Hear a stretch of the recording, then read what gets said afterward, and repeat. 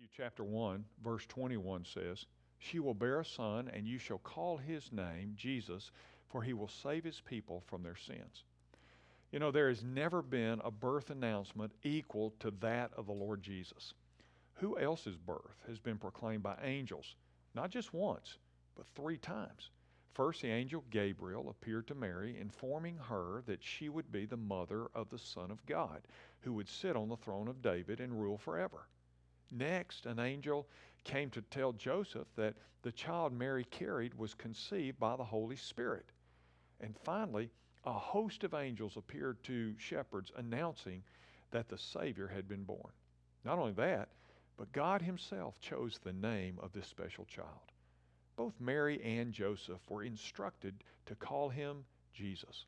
Although this was a common name in Israel at that time, it took on great significance when given to the Son of God. Philippians 2, verses 9 and 10 say that God highly exalted him and bestowed on him the name which is above every name.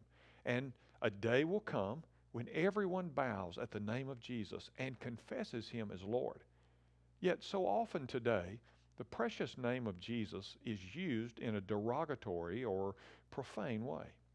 When I hear people abuse and misuse his name, my first reaction is to feel angry that he's not treated with the reverence that he deserves.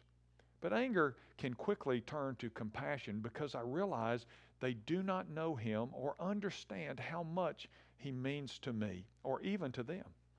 So what about you? How do you feel when the name of your Savior is degraded by people that are unaware or unbelieving?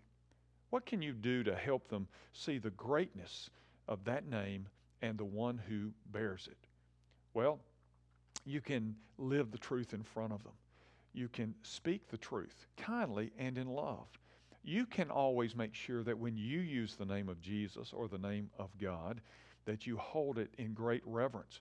It'll become obvious to others, those around you, of your great esteem for the name of Jesus Christ. There's no name higher. Let's revere it. I'm Ray Jones, and that's another Heart Truth for your day.